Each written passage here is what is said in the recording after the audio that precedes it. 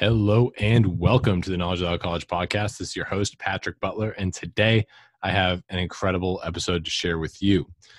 This time, I had a conversation with a very smart guy. His name is Brett Jones, and Brett is the Director of Education at Strong First. Now, Strong First is a company started by a guy named Pavel Tsatsouline. I hope I pronounced that correctly. But I recently heard Pavel on the Joe Rogan podcast, and I had heard him before talking about strength training using kettlebells.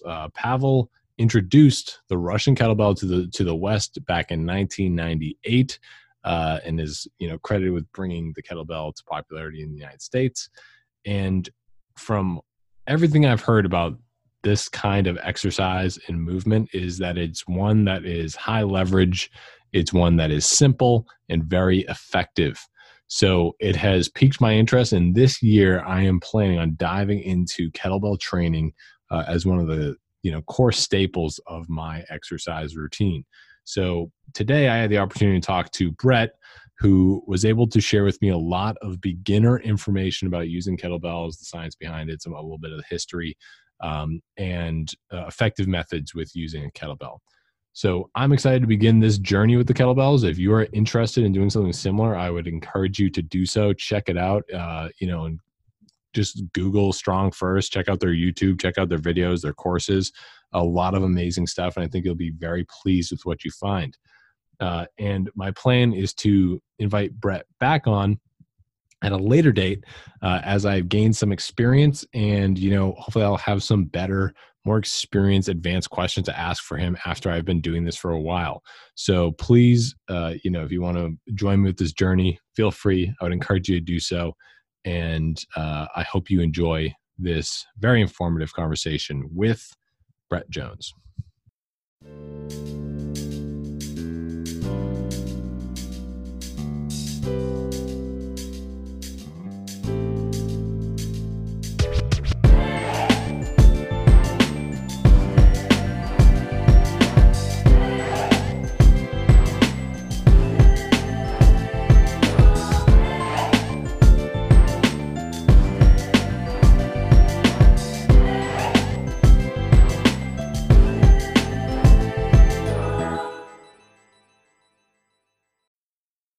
Hey, Brett, thank you so much for coming on the show today. It's a real honor to have you on. Patrick, it's great to speak to you and have a chance to connect with your audience. I appreciate it. Well, so Brett, we were just talking just for a moment before starting the recording here, and you mentioned that you've been doing this for a long time. And one of the things I'm curious about is how did you discover, this type of fitness that you do? And if you could also sort of give a little bit about your background to the audience. Sure. One of my favorite subjects. The elevator speech of how I got to be here. I have a Bachelor of Science in Sports Medicine from athletic training, certified athletic trainer, High Point University in North Carolina. Have a Master's in Rehabilitative Sciences from Rehabilitative Sciences, which is actually drug and alcohol rehab. Which is information on behavior change. So that applies to many different areas of life. And after working my first couple years as an athletic trainer and getting to meet Gray Cook and work with him for a couple of years, I transitioned in running a hospital fitness center in the Clarion, PA area. And during that time, made my initial transition into the fitness world. And that would have been around 97. So a few years ago. And so we made that move, and then shortly thereafter started following Pavel's work and went to the second ever kettlebell workshop that he taught in the States in February of 2002. And from there was asked to join the teaching staff and become what was known as a senior instructor at that time in 2003. So 18 years of working with Pavel, 17 years of teaching with Pavel, and 14 years of teaching with Gray and Cook and the functional movement systems. And so a decent amount of time on being in the fitness world, athletic training, and traveling and teaching those modalities. That's incredible. And, especially from when you were started in 1997, I was still very, very young at the time. So you got a lot of experience, but even back then, I feel like fitness was a different world, different kind of industry back then than it is now with the internet. It's definitely popularized more over the past few years. For you, what was the drive to get into that space at that time? I just had an interest I was into strength, always have been. I was doing a lot of body weight training and moving more towards deadlifting and strength training. And what Pavel was writing about was certainly some things that were the antithesis of the typical bodybuilding culture that was around at that time. And it made sense to me. And I knew after my initial experience with trying to do some of the kettlebell moves with a dumbbell, I was like, I should go get some training in this. And it turns out, great decision. And you never know where some of those decisions and people that you meet are going to take you. So it was a very interesting time frame. And so at that time, kettlebells were not widely popular in the United States. Is that right? Very much so. I was joking with a couple of folks recently that 18, 19, I got my first kettlebell 19 years ago. 18 years ago when I got certified and started teaching people, and in the next year, I was told many times over those first few years what a fad this was and how this wasn't going to be around in 5 more years, and this would disappear and blah blah blah blah blah. So it was very unique at the time, and you couldn't find a kettlebell, unless you had your own. And then, now hotel fitness chains, pretty much every gym has some sort of kettlebell available, and they've become a very known, very, very utilized tool. It's interesting how they would predict it to be a fad, whereas from my understanding, it had been in use in other parts of the world for a great deal of time before it was brought over to the United States. Is that accurate? It is. I believe the Russian term for kettlebell is giyra, Giyra, which first appears in the Russian dictionary in like the 17th century. Wow. So it's been around. Yeah, it's been around for a while. And there's other stories. You can look at some of the Turkish traditions and things like that, and you see very kettlebell-ish sort of implements. We refer to ours as Russian kettlebell training because the guy we learned it from is from Russia, and that's where he brought it from. And it does have a very long history in those areas. So for the audience out there, I have not had extensive experience with kettlebells, but when I've heard a few podcasts with Pavel, and hearing about some of the history of this type of exercise, and I hear that something's been going, dates back that far. To me, that sounds like a winner. That sounds like an effective method if it's able to last that long and persist through different cultures and nations and whatever for so long. It's got to be effective. So for you, when you first started with the kettlebells, were you expecting it to be turn into a career and something that you do professionally for this long, or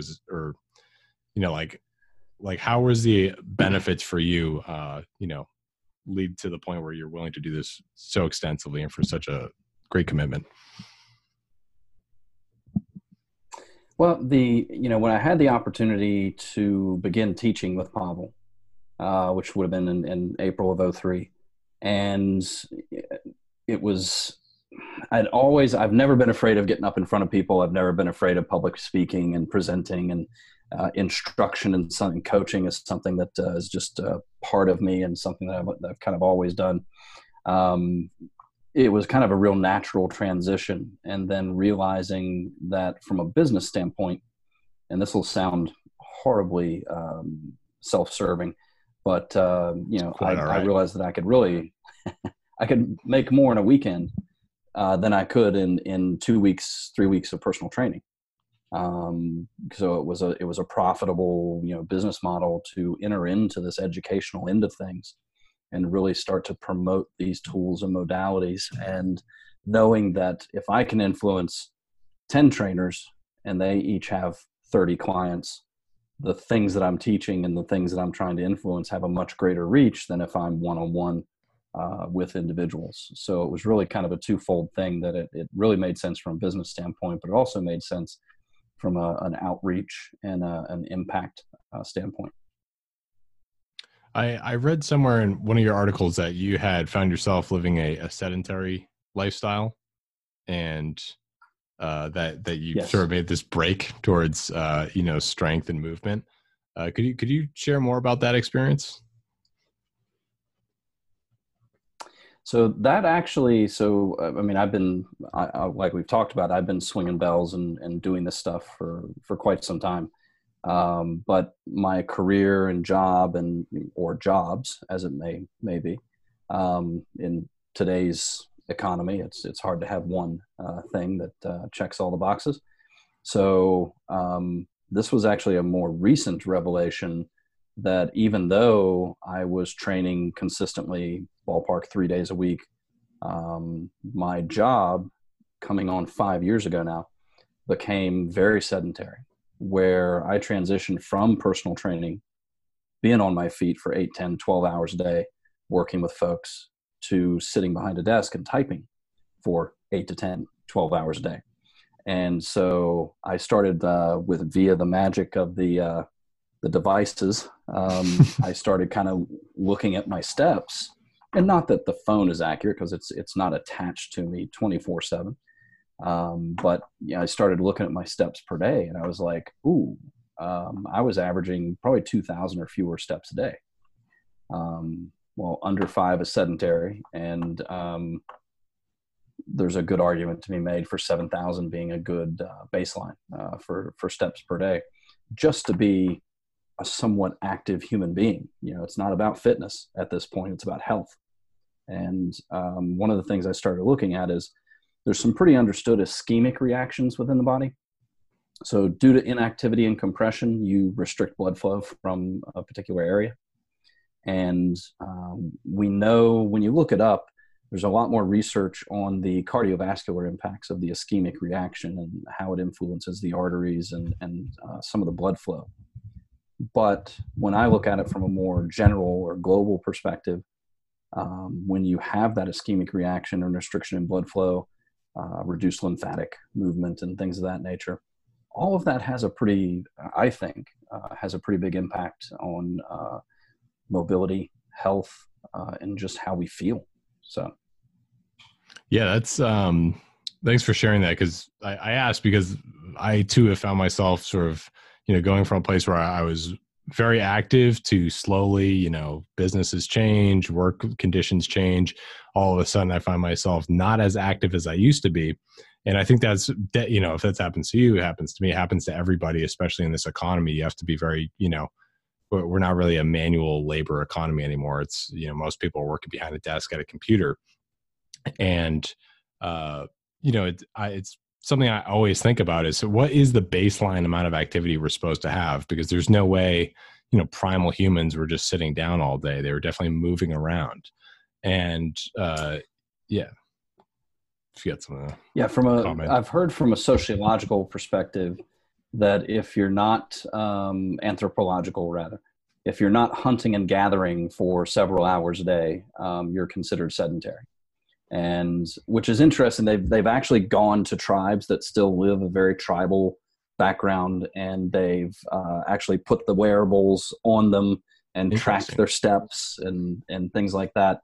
And it's a wide variety, but it ballparks out to between 5,000 to 7,000 steps a day is their kind of baseline activity, with actually the females in tribes tending to accumulate more high intensity work.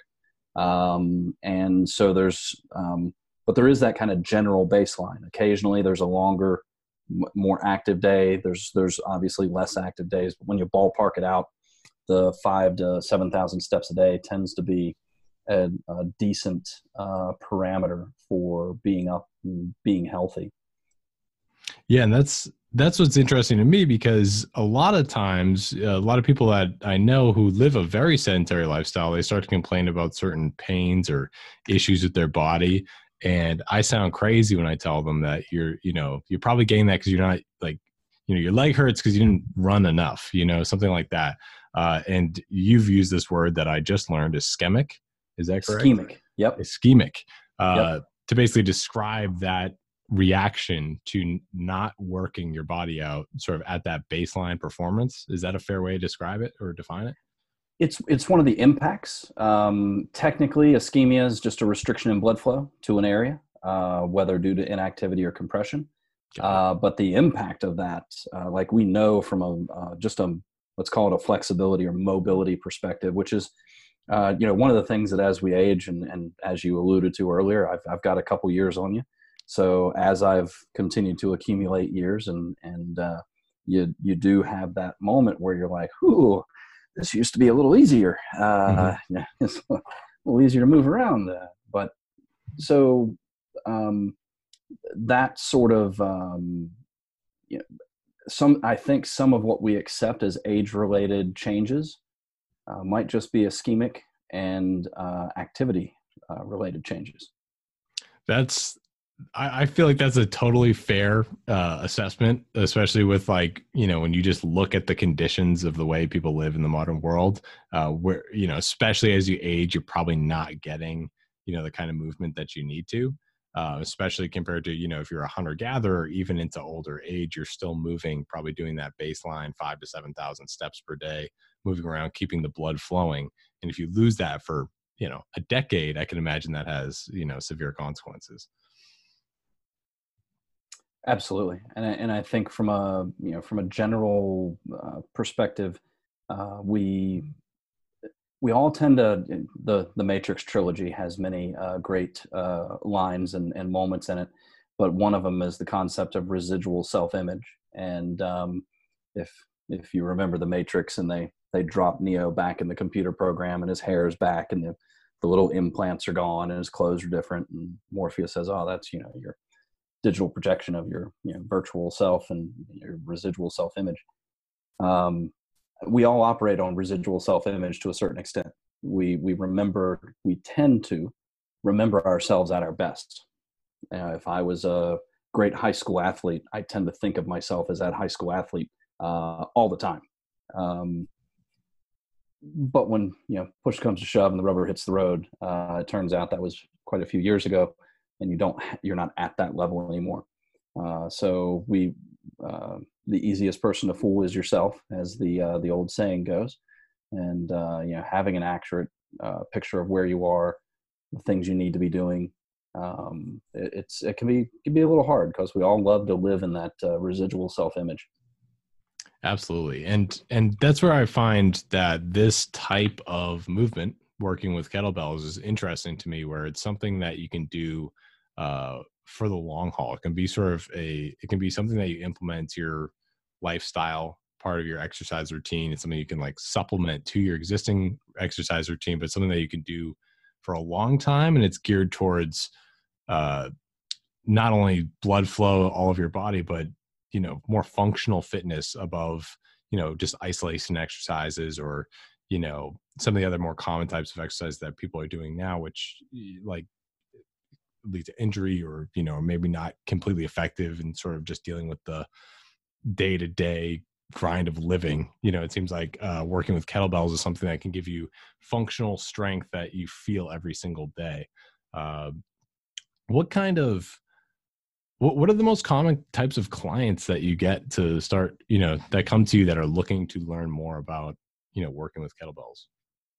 It's all across the board. I mean, I've had, I was part of one of the first kettlebell gyms in the country called Iron Core out in San Diego back in 04 to 06. And we would have 80-year-old grandmothers doing deadlifts beside a 25-year-old surfer that was swinging a big old kettlebell, and every walk of life in between.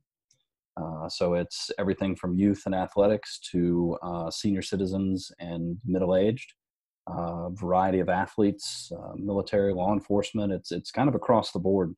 The kettlebell is kind of this utilitarian tool, very deceptive. Just a cannonball with a handle on it, and it looks kind of brutish, which is part of the appeal, quite honestly. And the thick handle offset center of mass really changes how you're using that implement. It opens up some unique loaded eccentric and power training positions.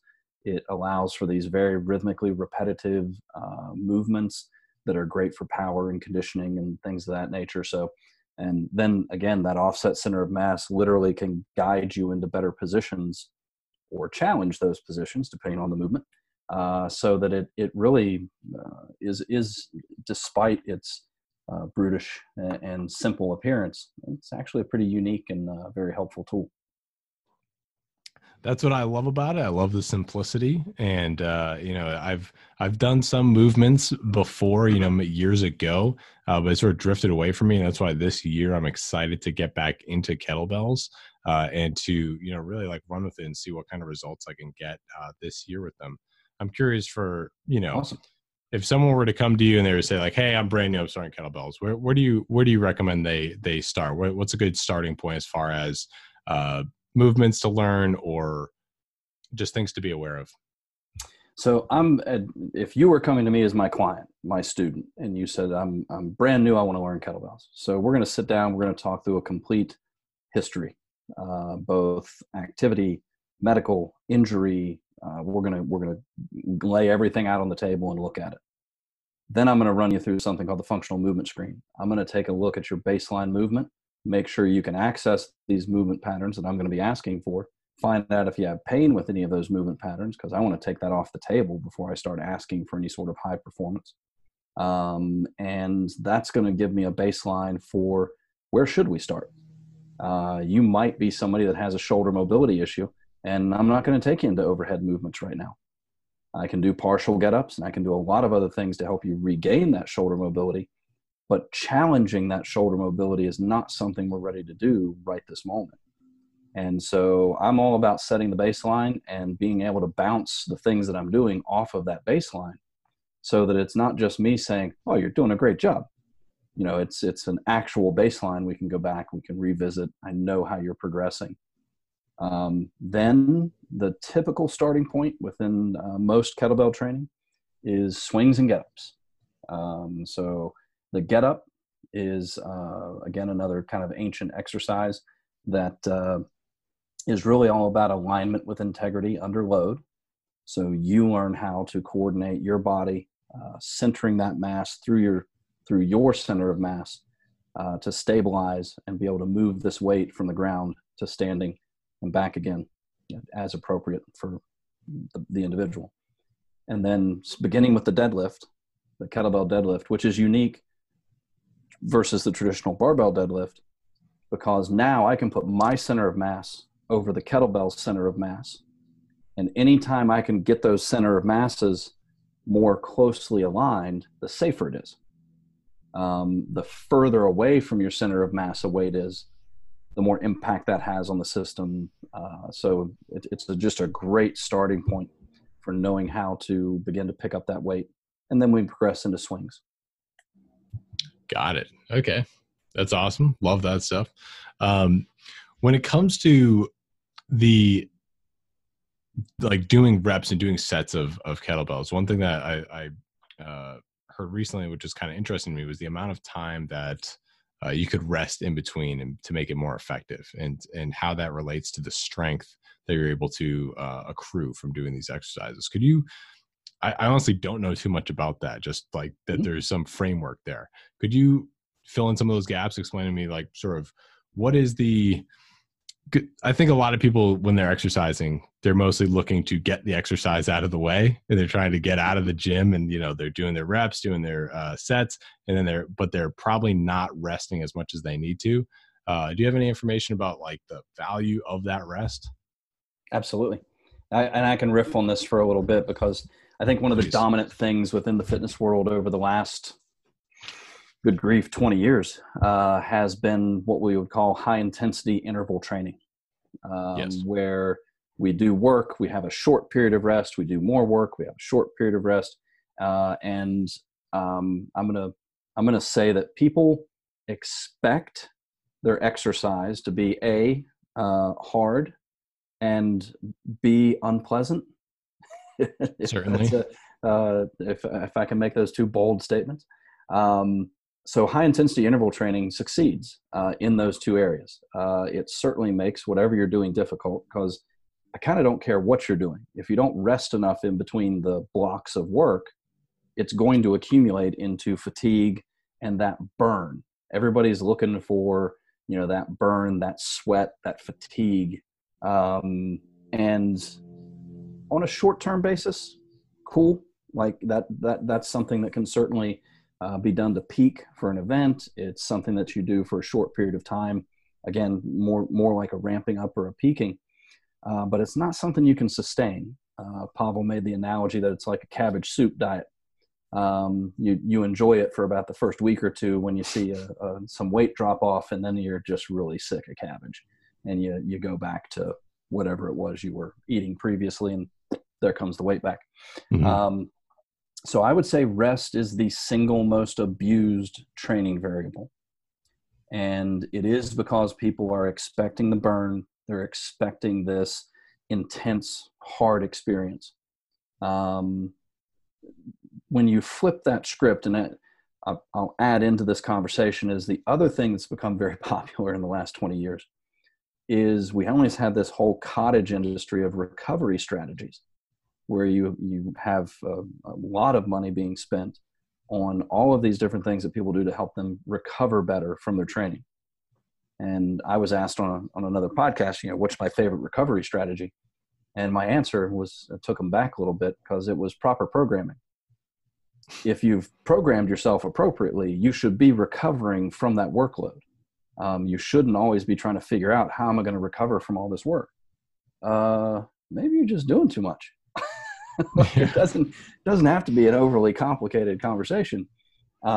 So in the midst of this high intensity thing where we expect the burn, we want to be worn out, we want to leave the gym fatigued. Along comes Pavel, and especially in the last 5 years, where he's been researching for his new book, The Quick and the Dead, and revising his first book for Strong First, Simple and Sinister.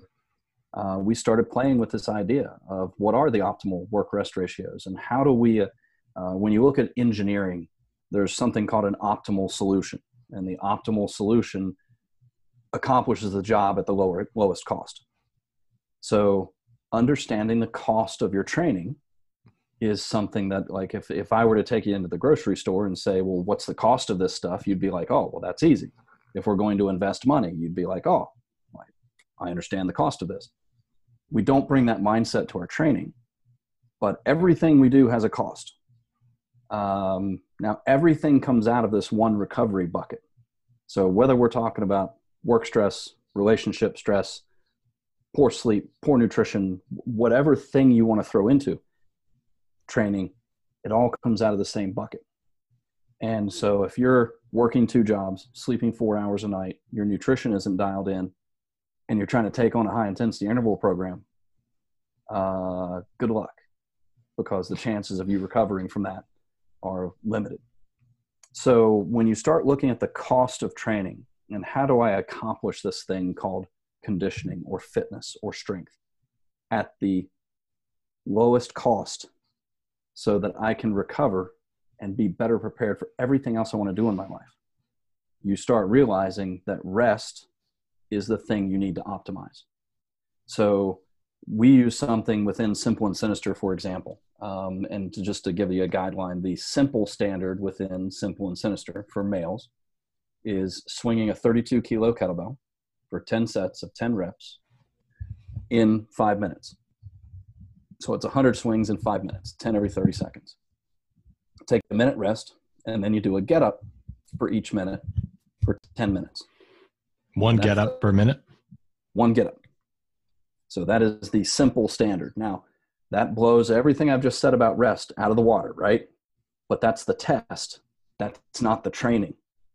We love to treat our training as a test, and those two things should be very different.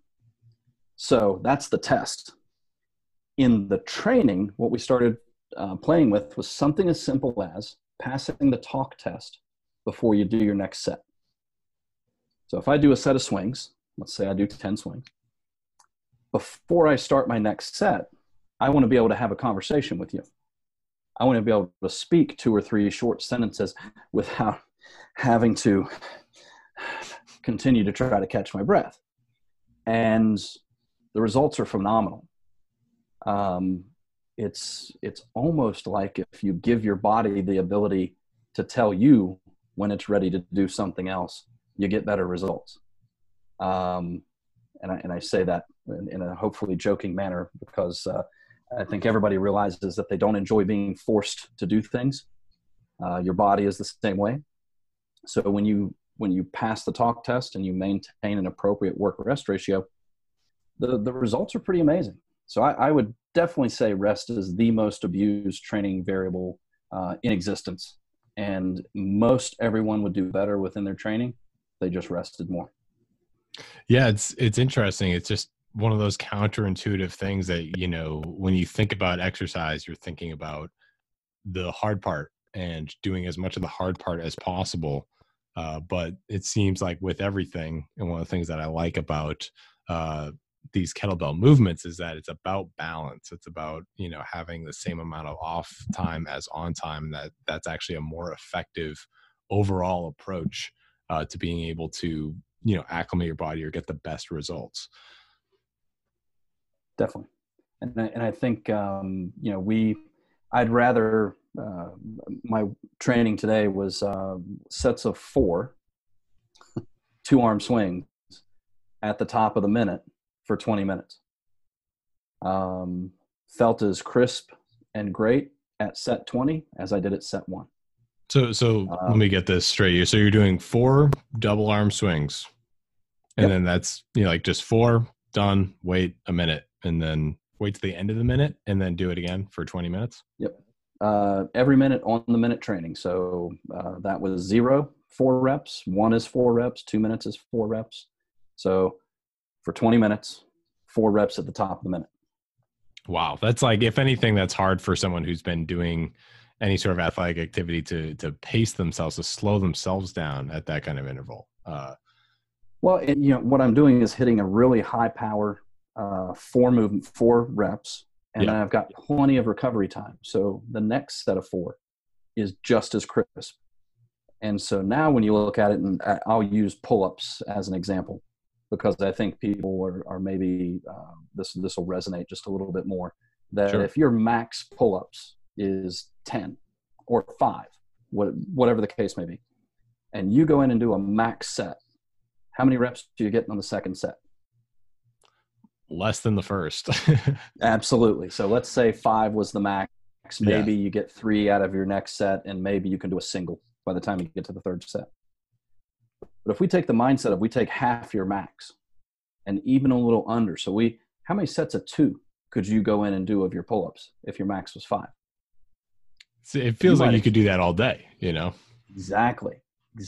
So your workload goes through the roof without accumulating fatigue and failure. And so I'd rather be on this end of the equation where I'm accumulating 20 reps versus 8 on the max or failure sort of mindset. And so the training I did today is very much in that mindset. High power, hit it, rest and recover, hit it, rest and recover. If the bell slows down or my rep speed goes down, I feel like I'm crossing over about an 8, 7, or if I go higher than a 7 or 8 on an RPE, rating of perceived exertion. There's a few stop signs that we look for. I can't catch my breath. I'm not passing the talk test. I either need more rest or I need to call it a day. Mm-hmm. And it's just it's a completely different metric. And people, when you embrace it and you start kind of guiding your training in this manner, the results are really phenomenal. And if we were doing pure strength training, I did some powerlifting for a while, and I love it because I'm actually really good at resting. I'm not one of those people that you have to convince to rest. But when I was powerlifting and I'd go in for my heavy squat days, I would do my warm up, do my first work set, and I'd walk around the gym for 7-8 minutes, five to seven, 5 to 8 minutes, and then do my next set. And I loved it. It was great. But that's the kind of rest. If you're going to really work strength, you're going to be resting upwards 3 minutes at a minimum, 5 minutes much better. And on a biological level, is it just you can't get oxygen into those muscle groups enough? Is it like, what is the purpose of the rest? Like, what are you replenishing in your muscles? So there's a combination of neurological and metabolic factors. I almost made up a word. So there's a combination of neurological. Yeah, I'm actually pretty good at that too. So from a neurological standpoint, the things we do, especially if I'm going to be handling a large amount of weight or I'm going to be performing a high skill activity, that's a very neurologically based, pattern-based activity. So as I fatigue the neurological system and I can no longer reproduce that same pattern in an efficient manner, I may not be grooving the thing that I want to remember. I think everybody would say if you're shooting free throws and you start to miss or come short of the bucket, you'd stop, right? You wouldn't keep trying to groove that pattern. You'd take a break and come back to it. So there's this neurological aspect where you need to make sure that from a patterning and neurological perspective, you're recovering well. From a metabolic perspective, when you look at how the body, the cells produce energy within the mitochondria and within the cells, both with and without energy, our ATP, our quick energy system, is very powerful, but very short. It's only going to get you a certain amount of energy for a very short period of time. We're all familiar with the aerobic system, which is where we feel like we could go all day. We're operating at this nice, steady heart rate, and energy is being produced at a pretty low cost, and we can just go all day. And there's a middle system called the glycolytic system it fills in the gap between the quick system and the long system. It's also the one that has the dirtiest burn. It produces the most waste products. That's the system we're in from about, depending on how much power we're producing in the activity, between 20 to 30 seconds is when it really ramps up to about a minute and a half before the aerobic systems really start to crank up and get going. And I could be off with my seconds there by a few seconds in either direction. So when we extend a set or we have incomplete recovery between sets and we're not able to clear the waste products, we start burning dirty. And that causes some congestion in the area, to your point, lack of blood flow, so to speak, that actually inhibits the recovery. So an adequate amount of rest allows us to efficiently produce and then clear the waste products so that our next set is just as efficient, just as powerful, just as strong as the previous set. So that's kind of the, I don't want to go too, no, that's great. Too deep into that. But that makes a ton of sense to me. From a strength training perspective, when you create tension, you create a residual amount of tension that also restricts blood flow. So we actually practice fast and loose and vibration drills to encourage relaxation and train relaxation as much as we're training tension. And that also assists with recovery in between sets. When you look at the differences between elite performers and one notch down. So I'm not talking about going from, scrubs and novices to the elite. I'm talking about the elite national level competitors and their regional competitors who are right nipping at their heels. Yeah. The difference is how quickly they can relax. Wow. Not how much force they can produce. That's really interesting. And again, I think it's a very counterintuitive thought compared to, the way a lot of people think about movement and exercise right now. With that though, I'm also curious about the results that you get when it comes to the amount of strength that you have by implementing that method. Not only are you recovering better and maybe getting better results from your workouts and you can go longer and that stuff, but what are the strength gains from implementing that rest system? Well, it all depends on what specifically we're working on. Once you have a base level of strength, power training like kettlebell swings and snatches and things of that nature really provides a lot. And within the community, we talk about something called the what the heck effect, where I start doing swings and get-ups, but all of a sudden my max pull-ups went up, but I haven't been training pull-ups. So that's kind of that what the heck effect, where the strength through the system is improved. So other things that are unrelated to what you've been training, so to speak, have also improved. So we'll see that frequently, where people will start training a very simple program. We're pretty minimalist. That comes from the top down with Pavel and even myself. My routine today had 3 exercises in it. And that was it. And I was perfectly happy. So that sort of minimalist approach and the carryover you get from the consistency and proper rest and hitting that optimal solution where you're achieving the work at the lowest cost, it succeeds. You're speaking my language, Brett. It's all, it seems like my kind of, this is what I'm looking for with an exercise system, which is one that, is not, ridiculously crazy. It doesn't, take, it's not going to take me 3 hours during the day to do. It's something that doesn't take up much space and it's very simple with equipment. Because another advantage to this kind of exercise is like the mobility. If you can just find a kettlebell anywhere, you have a gym, as opposed to, needing to get memberships and go to the building and do all that stuff. So overall, I mean, this is, you're really exciting me here as far as, trying this stuff out and really diving into it over the next few months here. What kind of, if you were to recommend some information, what kind of content should I dive into? I know you guys have so much amazing stuff that you've been a part of, developed, and, with Strong First, and where should I begin on that sort of train there? So, and I'm going to go a couple different directions here. Sure. I'm always going to recommend live instruction. Whether you continue working with a Strong First certified instructor or not, 2 to 3 sessions with a Strong First instructor to get you off on the right foot, get your technique dialed in from the start, will save you 6 months to a year of frustration.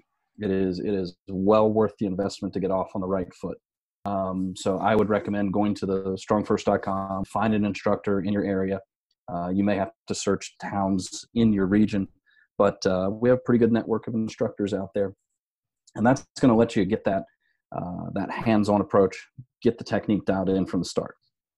I also understand that's not an option for certain situations and for certain people. So in that case, we have a couple of different things where, I had 3 different things. We have our online courses. So we have our Kettlebell Fundamentals online course where you can see how we instruct the deadlift to the swing to get-ups and things of that nature, with some programming advice in there.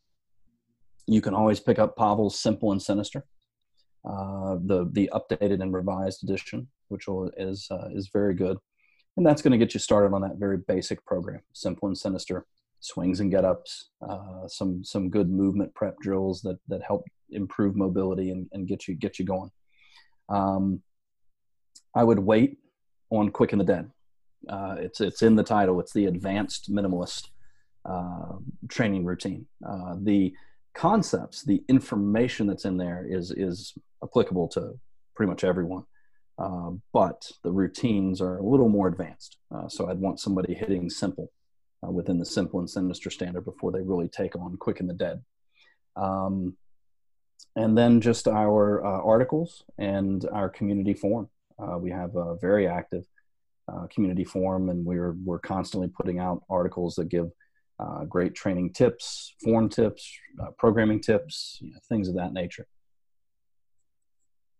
Excellent. Love it. And as far as equipment goes, I mean, I'm sure, kettlebell is, kind of a kettlebell for, the reason it's just so simple and, proportionate and everything like that. But is there a place that you prefer to get them from? So we do a lot through Perform Better. So they have their PV Gravity line of kettlebells, which are very good. And to your point, a lot of different places sell them now. So there are a lot of different options. I have my original kettlebell from late 2001 that I received. So I could fully expect to hand that down within the family at some point if I were to choose to do so. Yeah. But as the joke goes, they can have it when they can pry it from my cold, lifeless hands. They're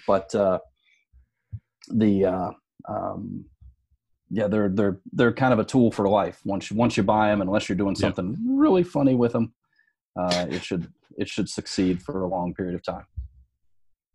That's one of the beautiful things about it. It's simple, it's long lasting. And I'm at the point now where whatever I do, I'm thinking, would I be willing to do this for another 10, 20, 30, 40 years, the rest of my life? Would I be willing to do this kind of exercise? And that's what sort of has piqued my interest recently in kettlebells. Is it's something that you can do in the long term. It's simple, low, but it's kind of one of the highest leverage exercises and types of movement from everything that I've seen out there. It's very simple and very effective. Agreed.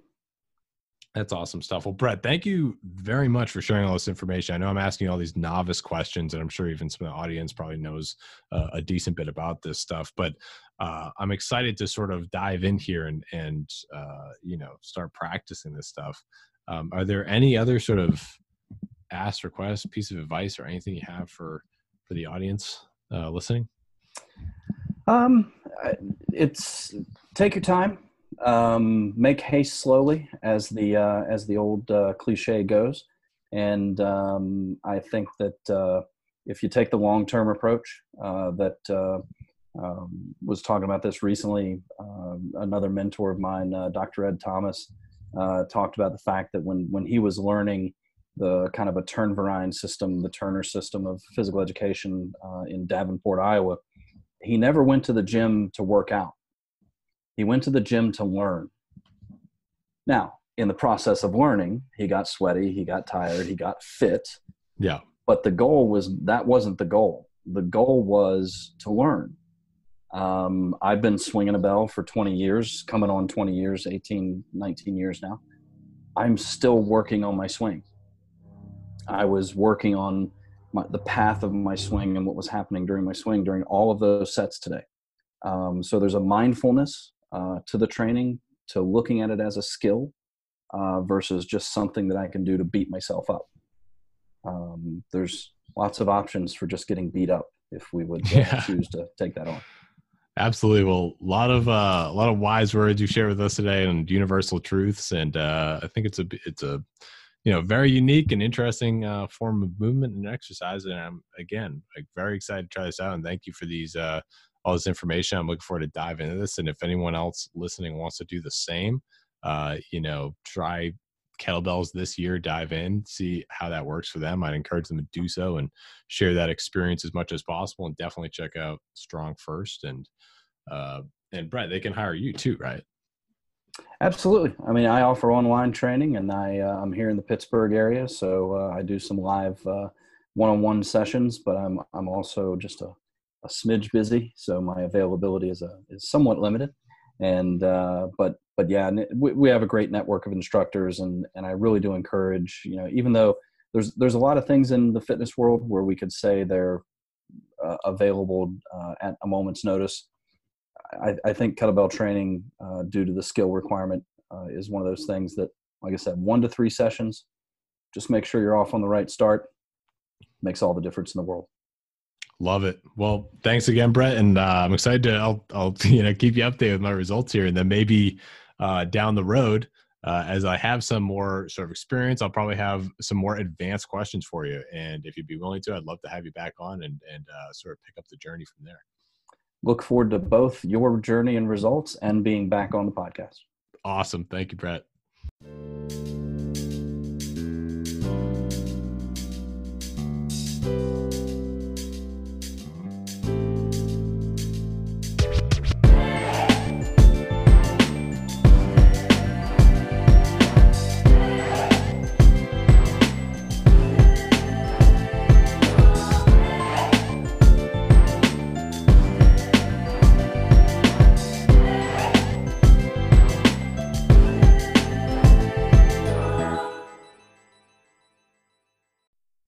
everybody. Thanks so much for listening. If you enjoyed that episode, please hit the subscribe button and follow us on Instagram and Twitter. You can find us on Twitter at KWC Pod, on Instagram at Knowledge Without College Podcast.